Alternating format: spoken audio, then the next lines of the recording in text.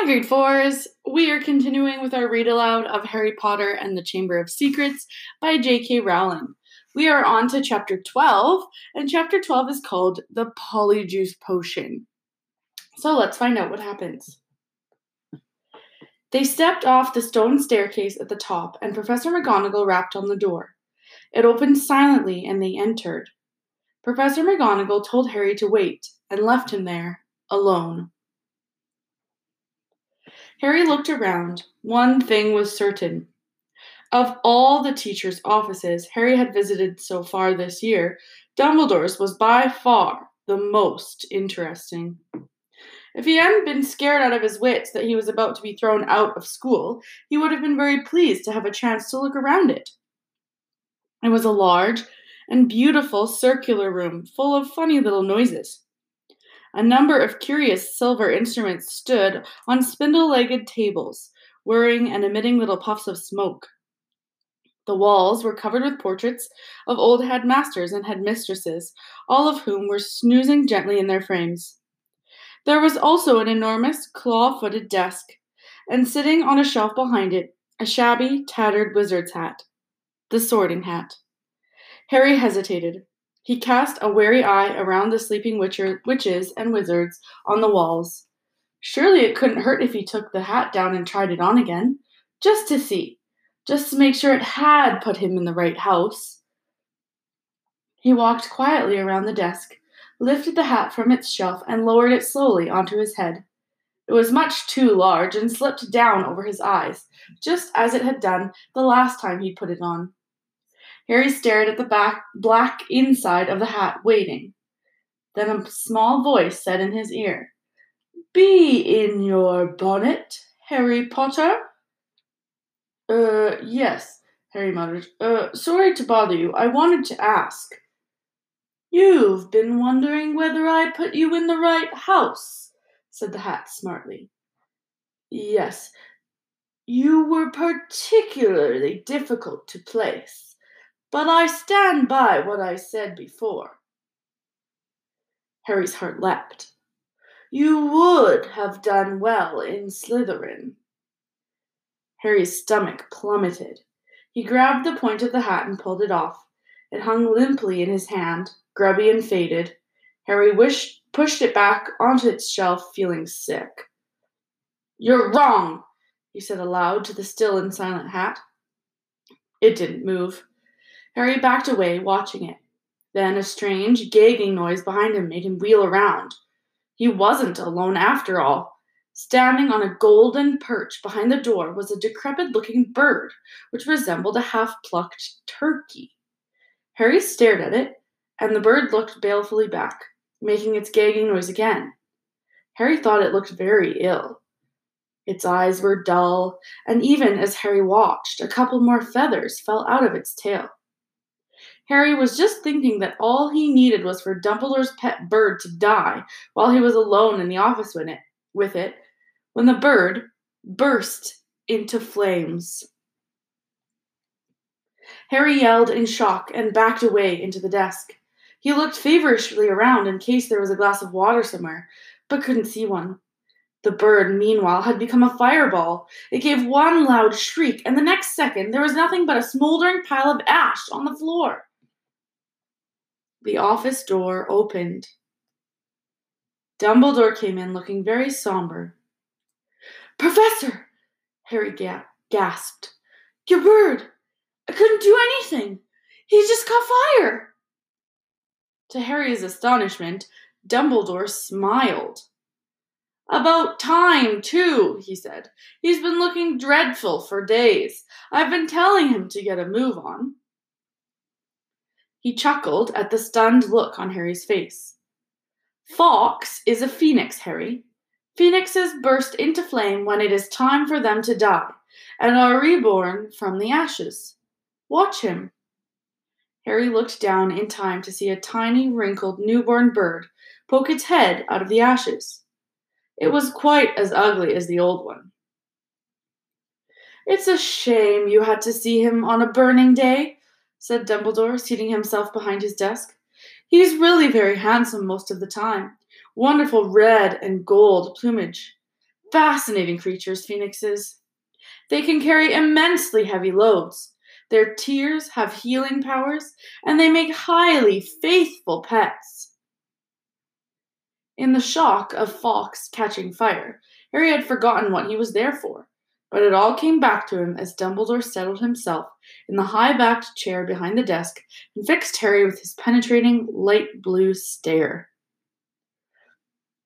Before Dumbledore could speak another word, however, the door of the office flew open with an almighty bang, and Hagrid burst in, a wild look in his eyes, his balaclava perched on top of his shaggy black head, and the dead rooster still swinging from his hand. "It wasn't Harry, Professor Dumbledore," said Hagrid urgently. "I was talking to him seconds before that kid was found. He never had time, sir." Dumbledore tried to say something, but Hagrid went ranting on, waving the rooster around in his agitation, sending feathers everywhere. "It can't have been him. I'll swear it in front of the Ministry of Magic if I have to.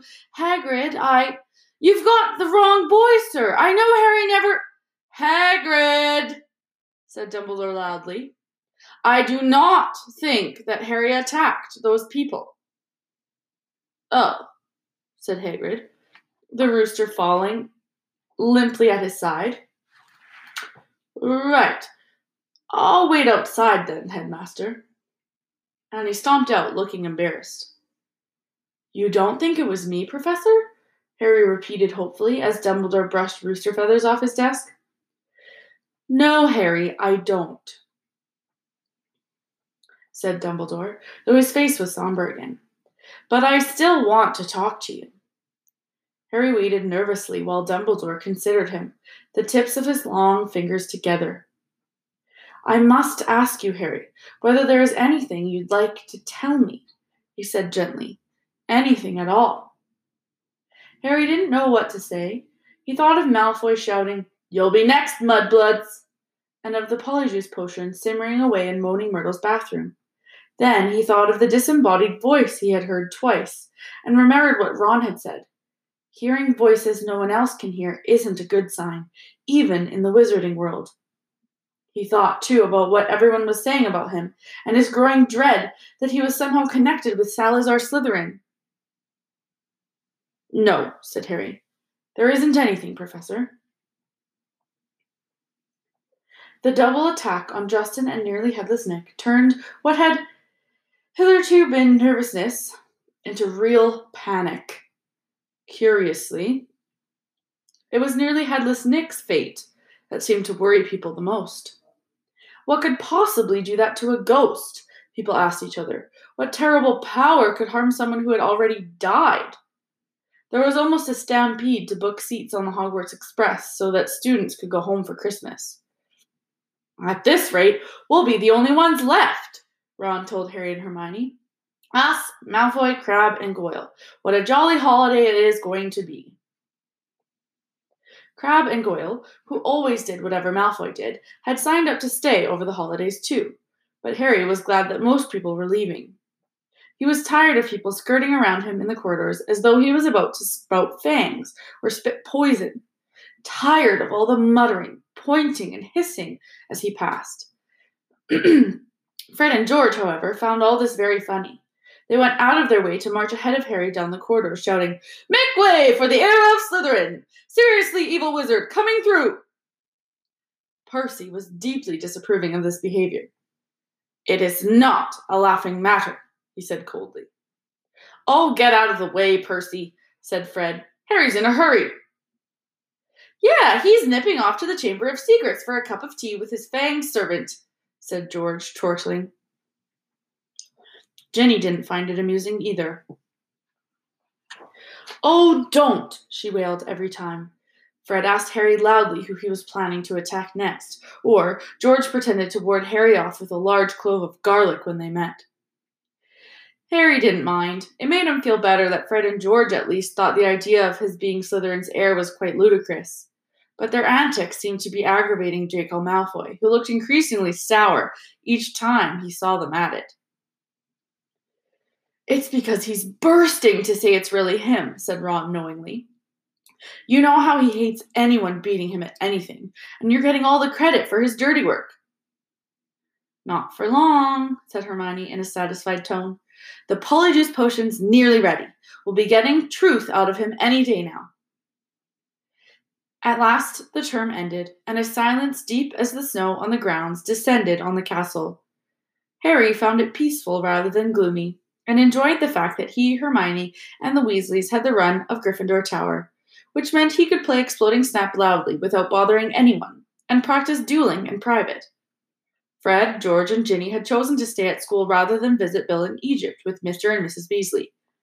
Percy, who disapproved of what he termed their childish behavior, didn't spend much time in the Gryffindor common room. He had already told them, promptly, that he was only staying over Christmas because it was his duty as prefect to support the teachers during this troubled time. Christmas morning dawned, cold and white. Harry and Ron, the only ones left in their dormitory, were woken very early by Hermione, who burst in, fully dressed and carrying presents for them both. "Wake up!" she said loudly, pulling back the curtains at the windows. "Hermione, you're not supposed to be in here," said Ron, shielding his eyes against the light. "Merry Christmas to you, too," said Hermione, throwing him his present. "I've been up for nearly an hour, adding more lace wings to the potion. It's ready." Harry sat up, suddenly wide awake. "Are you sure?" "Positive," said Hermione, shifting Scabbers the rat so that she could sit down on the end of his four-poster. "If we're going to do it, I say it should be tonight." At that moment, Hedwig swooped into the room, carrying a very small package in her beak. "Hello," said Harry happily as she landed on his bed. "Are you speaking to me again?" She nibbled his ear in an affectionate sort of way, which was a far better present than the one which she had brought him, which turned out to be from the Dursleys. They had sent Harry a toothpick and a note telling him to find out whether he'd be able to stay at Hogwarts for the summer holidays, too. The rest of Harry's Christmas presents were far more satisfactory. Hagrid had sent him a large tin of treacle fudge, which Harry decided to soften by the fire before eating.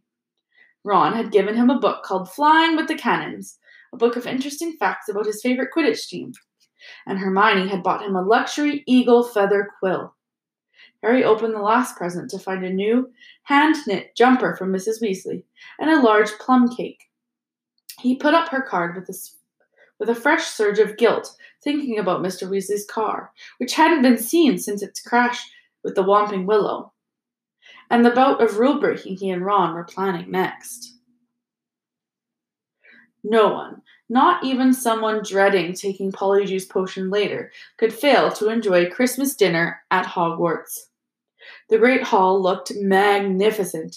Not only were there a dozen frost-covered Christmas trees and thick streamers of holly and mistletoe crisscrossing the ceiling, but enchanted snow was falling, warm and dry from the ceiling.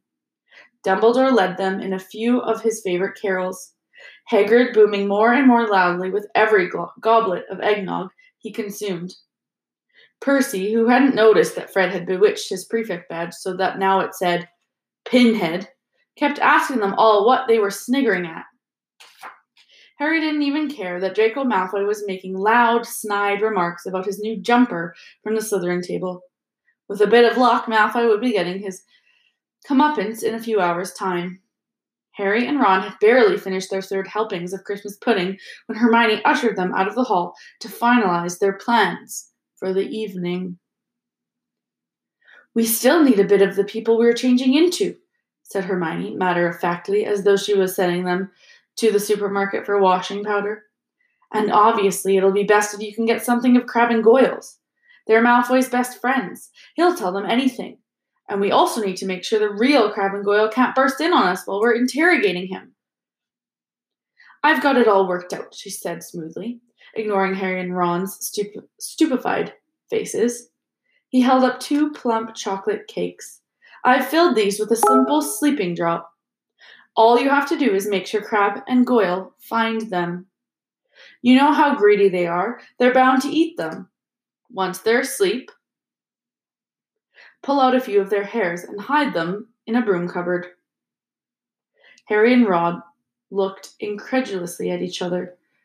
"Hermione, I don't think—" That could seriously go wrong. But Hermione had a steely glint in her eye, not unlike the one Professor McGonagall sometimes had. The potion will be useless without Crabbe and Goyle's hair, she said sternly. You do want to investigate Malfoy, don't you? Oh, all right, said Harry. But what about you? Whose hair are you ripping out? I've already got mine, said Hermione brightly, pulling a tiny bottle out of her pocket and showing them the single hair inside it. Remember Millicent Bulstrode wrestling me at the dueling club? She left this on my robes when she was trying to strangle me, and she's gone home for Christmas, so I'll just have to tell the Slytherins I've decided to come back. When Hermione had bustled off to check on the Polyjuice potion again, Ron turned to Harry with a doom-laden expression. Have you ever heard of a plan where so many things could go wrong? But to Harry and Ron's utter amazement, stage 1 of the operation went just as smoothly as Hermione had said. They lurked in the deserted entrance hall after Christmas tea, waiting for Crabbe and Goyle, who had remained alone at the Slytherin table, shoveling down 4th helpings of trifle. Harry had perched the chocolate cakes on the end of the banisters. When they spotted Crabbe and Goyle coming out of the great hall, Harry and Ron hid quickly behind a suit of armor next to the front door. How thick can you get? Ron whispered ecstatically, as Crabbe gleefully pointed out the cakes to Goyle and grabbed them. Grinning stupidly, they stuffed the cakes whole into their large mouths. For a moment, both of them chewed greedily, looks of triumph on their faces. Then, without the smallest change of expression, they both keeled over backwards onto the floor.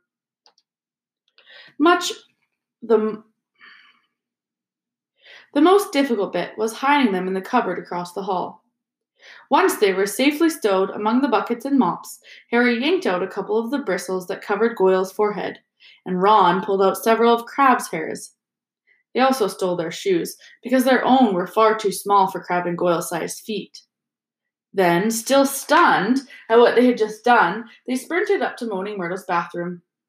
They could hardly see for the thick black smoke issuing from the cubicle in which Hermione was stirring the cauldron. Pulling their robes up over their faces, Harry and Ron knocked softly on the door. Hermione? They heard the scrape of the lock and Hermione emerged, shiny-faced and looking anxious. Behind her, they heard the gloop-gloop of the bubbling, treacle-thick potion. 3 glass tumblers stood ready on the toilet seat. Did you get them? Hermione asked breathlessly. Harry showed her Goyle's hair. Good. And I sneaked these spare robes out of the laundry, Hermione said, holding up a small sack. You'll need bigger sizes once you're Crabbe and Goyle. The 3 of them stared into the cauldron. Close up, the potion looked like thick, dark mud bubbling sluggishly. I'm sure I've done everything right, said Hermione nervously, rereading the splotched page of Most Potent Potions. It looks like the book says it should.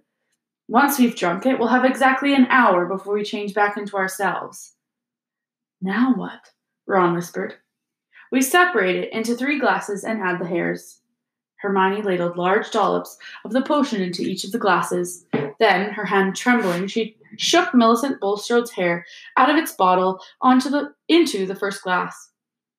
The potion hissed loudly, like a boiling kettle, and frothed madly. A second later, it had turned a sick sort of yellow. Ugh, essence of Millicent Bulstrode, said Ron, eyeing it with loathing. Bet it tastes disgusting. Add yours, then, said Hermione. Harry dropped Goyle's hair into the middle glass, and Ron put Crabbe into the last one. Both glasses hissed and frothed. Goyle's turned the khaki color of a bogey. Crabbe's a dark, murky brown.